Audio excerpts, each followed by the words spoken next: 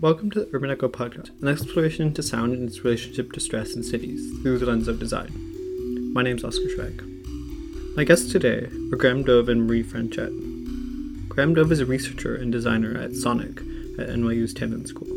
Sonic, or Sounds of New York City, is a lab focused on large-scale noise monitoring and leverages the latest in machine learning technology, big data analysis, and citizen science reporting to more effectively monitor, analyze, mitigate noise pollution. Marie Franchette is an urban planner working in Finance and Commerce Department as a principal project manager in St. Paul, Minnesota, and has experience with implementation of noise mitigation strategies and is an advocate for passive housing.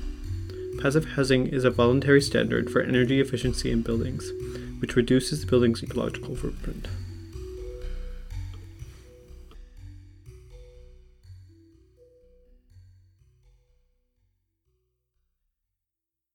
How did you become an urban planner, and what drew you to that field?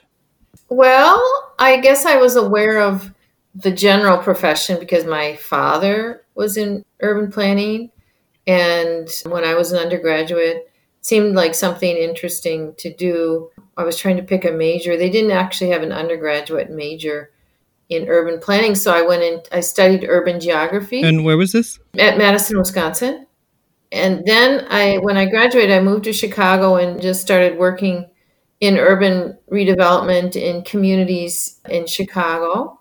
Worked in some economic development, construction, trade training program, and in housing redevelopment. And what was that experience like being new to the field? I learned a lot about local politics in Chicago. And I learned about the importance of fundraising for community development organizations. And I just learned a lot about how the system works, how development works. I had studied development finance in college, but then I started, working on projects and learning more about development finance. My area of expertise is mostly in redevelopment finance. Not so much per se planning, urban planning, although I have had that title in the past, but I'm more of a project manager type. And over the years, how have you interacted with sound in these multiple roles? It's a regulatory issue when federal funds are involved in developments in housing. Sound is a regulatory issue, and we're required to do environmental impact studies on major projects, and that is because sound can have a detrimental impact on people. So, for example, you can't locate housing within a certain distance from a railroad line. And I worked on a project that was located facing fairly near a freeway, and so we had to make sure that the windows had extra high quality soundproofness to them to meet the HUD standards. So it's kind of a regulatory issue with federal funds. I've also encountered soundproofing for just market rate projects. In wood construction, they use special sound reduction materials in the floors to minimize the sound. Have you seen a lot of evolution in that regulatory system in regards to sound, or has it mostly been the same over the years? I personally am not aware of evolution in it.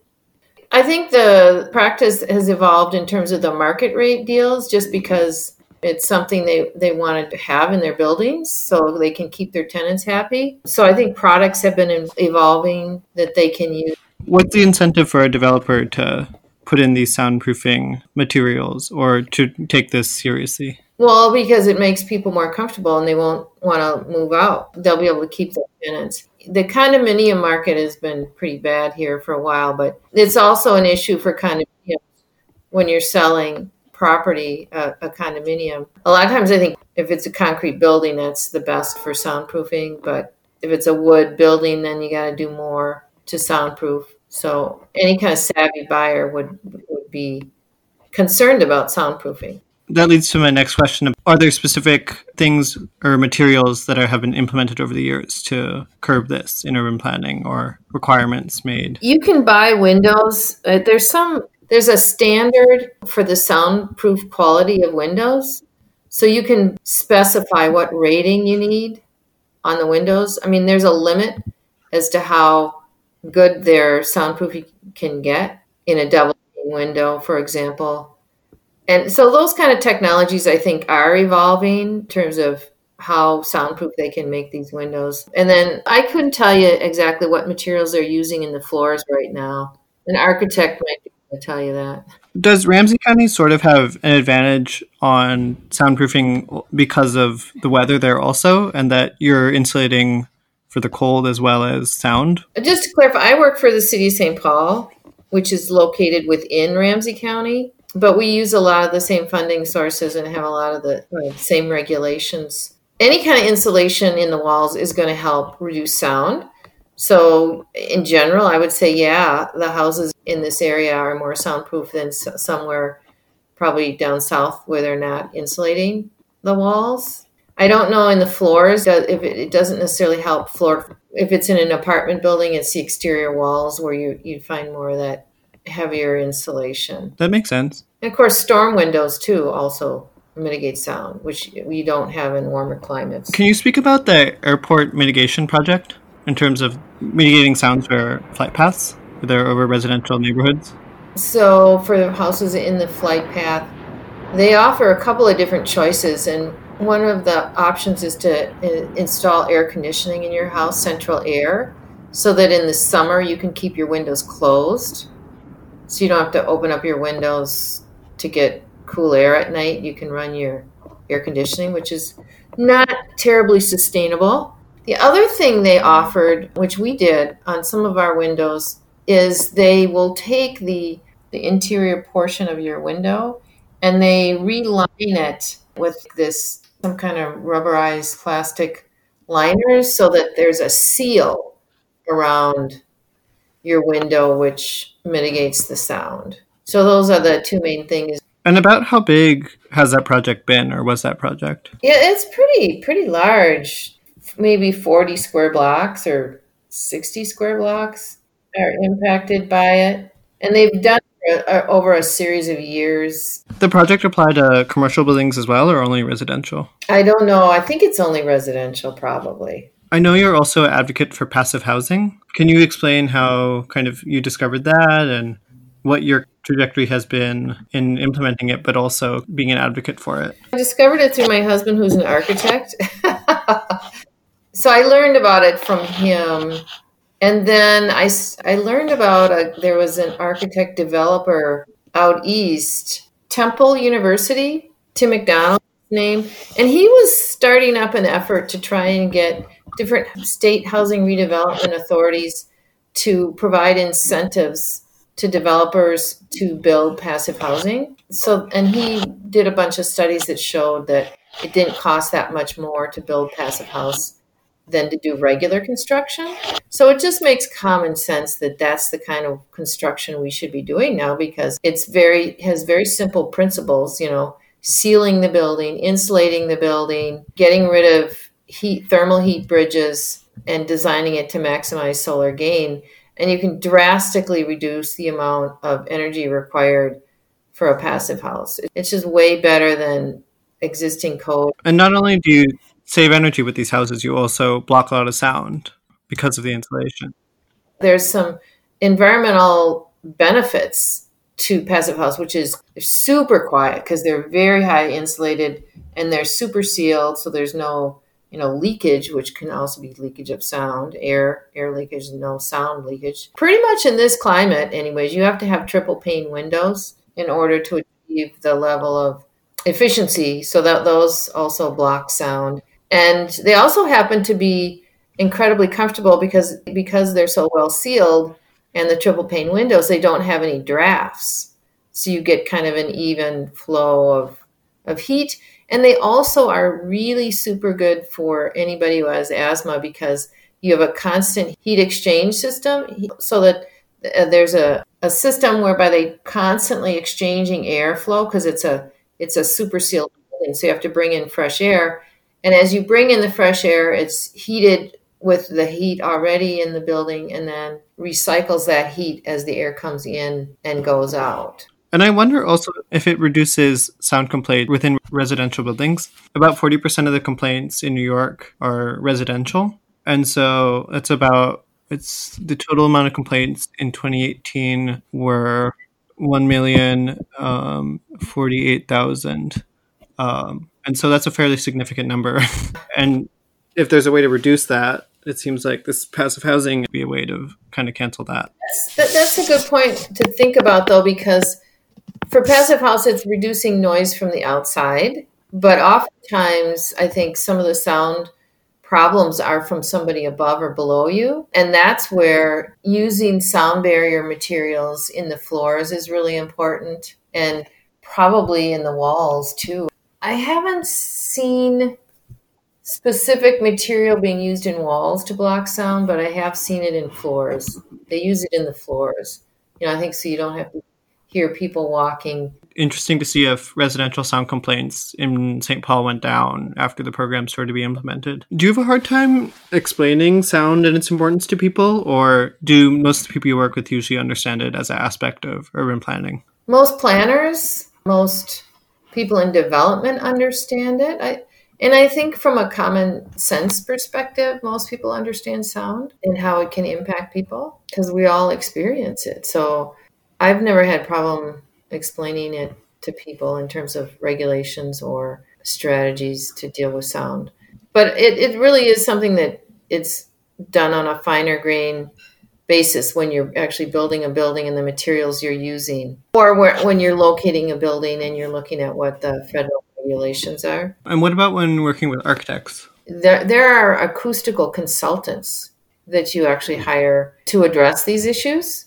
Consultants out there who specialize in this. And in part, when you're doing like a theater or a place where you're having music performed, you'll want to have an acoustical consultant to make sure the space is designed to maximize the quality of the sound, which is different than mitigating sound, but they also do, consulting on how to mitigate sound.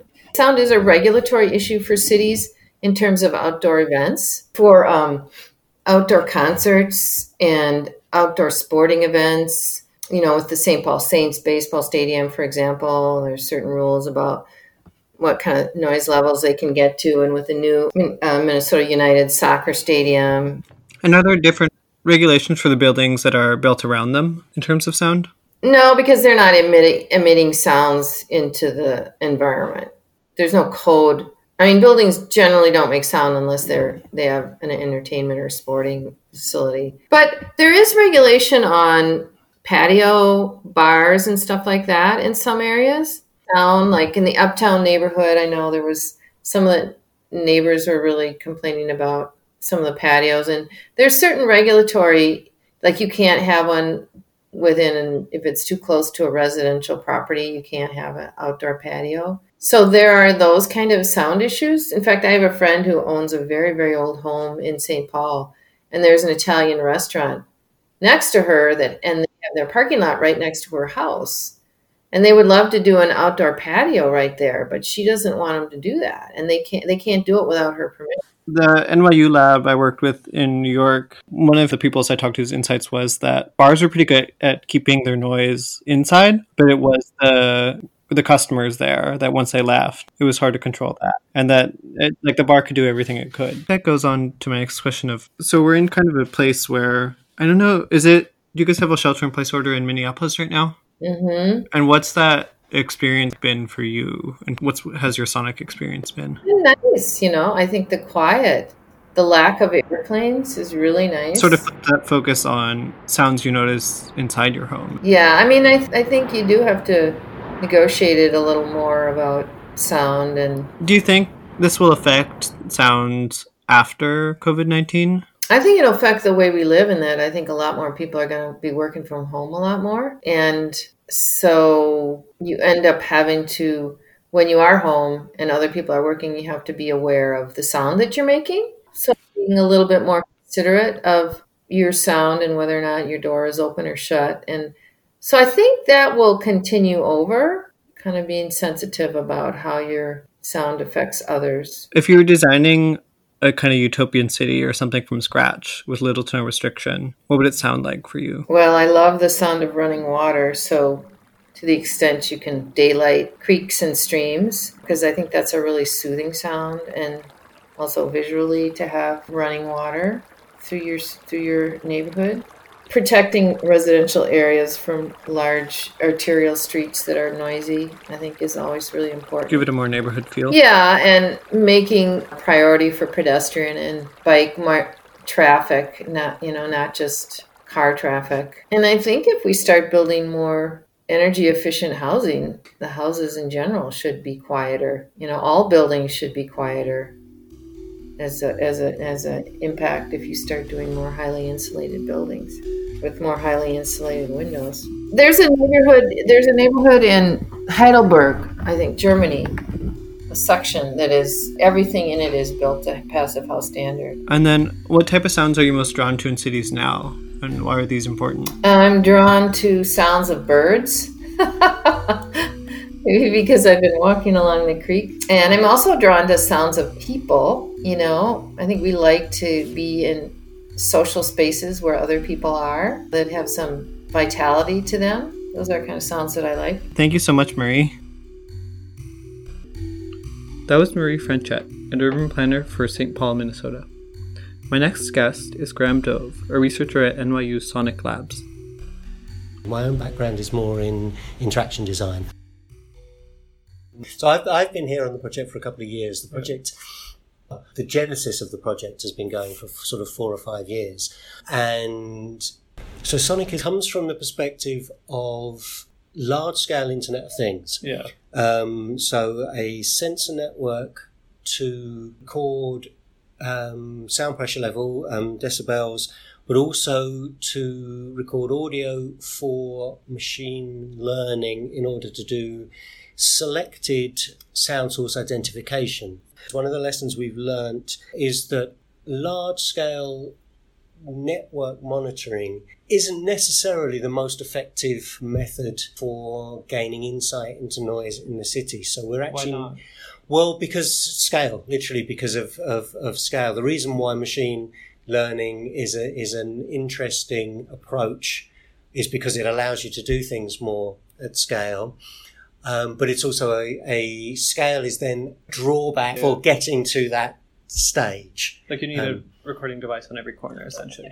So we're looking at much more focused things now, where and in this way we can apply machine learning to smaller problems. We've learned more about how the city agencies respond. They respond to problems that are locally situated and that temporarily variant, Can you give me an example? So I mean, it's particular construction sites may be problematic for the period, either where they're breaking ground and pile driving, or maybe as it gets higher. There are a number of different circumstances in which so particular noise is geographically located and temporally located. So specific noise problems tend to be as well, although they are also geographically and temporally spread, but each one of those is a different specific problem. And for the city agencies, they respond to specific problems. So they send officers to respond to complaints, and they're a complaint made by a certain person at a certain time about a certain noise in a certain place. Yeah. So we're beginning to think about it in terms of monitoring particular projects, so potentially monitoring particular construction projects, or particular mitigation efforts that might be made around construction. It's one of the biggest sources of noise, one of the biggest sources of noise complaint outside of neighbours. So construction, another area is kind of the nighttime economy. That's an interesting, complicated one. We are looking at some projects around monitoring the noise, because now a lot of bars and venues, actually, they're very good at keeping the noise they create inside. The secondary noise they create when people leave, and much more of a problem for people that live in the vicinity. So we're beginning to talk about how we might be able to contribute to monitoring that. But largely construction sites, they're not like traffic, they don't move. They generate a lot of complaints, and if you look around after-hours variances, you'll see how that is one of the biggest complaints. So on a personal level, you'll find that. But that's a little bit about what we are and where we're getting to. We are, in terms of how, even with regards, we're starting working with the agencies. We have been working with the DEP, the Department of Environmental Protection, for a little while. We're getting closer to working with them, how they might interpret and use the data. Like we have people? We have a thing we collect is actionable. Okay. We're looking at ways to, as you say, to inform. They can be better informed when they go and make visits to sites. Because even for the DEP, they are more interested in reducing the source of problems than ticketing and fining people. They'd rather get something fixed on a visit than have to make endless visits for someone and them, and process rather than. Yeah, so we are looking out ways in which we can usefully put ourselves into that process. Yeah, informative reports for that. Potentially informative, or interactive tools, or it's kind of how they want to understand it. There will be a process of understanding and potentially helping them rethink about some of their processes were the kind of sensors that we have to be more widespread or to be used in a wider sense. It will become a wider project. Because it's a behavioral problem. Right. It's also not necessarily about providing data that doesn't change the way... When you put a new tool or new data into a work situation, it's going to have some impact on how that work is or could be done. That change to work is often an overlooked factor. The initial thought is that you can just support what is going on currently. And that's the primary way in. Through that, you begin to learn, everybody begins to learn more about their processes. They're turning the data collection into a tool, essentially. Yes, so we've always been quite applied project. And so it's a research project that is in part at least a tool to help the city. What the biases might be in terms of informing design? In terms of in the data that gets collected? Yeah. That's a good question. Well, we know that there are so many multiple factors involved in this. I mean, weather has a large impact. I mean, in terms of if you're just collecting sound pressure level data, I mean, distance. Bird flapping its wings sitting on top, right on top of a sensor, is probably going to be way louder than someone jackhammering. So it's understanding reasons why the machine learning is interesting, because the machine learning can give us a sense of what it is that's causing the sound. Sometimes it potentially in kind of multiple levels, so it will be able to identify sound sources regardless of things like distance. What we would expect to get from machine learning, is, so you can imagine jackhammering at different distances will have very different profile in terms of sound pressure level, of decibel level. But there should be common features that makes it recognizable as to a machine learning system. So it should be able to be classified as jackhammering regardless of the distance and weather. There are a lot of ifs and buts. It's to do with the features in the audio. So it's to do with the structure of the audio file. So weather effect is wind, rain. Wind, okay, although it's everywhere, on a sensor, it's right on top of it. Rain, it's likewise, although it's everywhere, it's actually also right on top of the sensor. So it hits it right away. So it has a zero distance effect, basically. It can muffle more, snow in particular can really muffle distant sound. And it actually works even just for you sitting in your apartment. If it's a snowy day, it makes them appear quieter. So it kind of has the double positive. It's one of those things, the interaction between all these factors is very strong. And so it's very strong from an analysis perspective as well as from a lived experience perspective. That was Graham Dove, a researcher at NYU Sonic Labs. Thank you for listening, and don't forget to subscribe. I'd like to thank Rose Pember and Shane Carter for their support on the project, and Dan Yap for composing our intro music.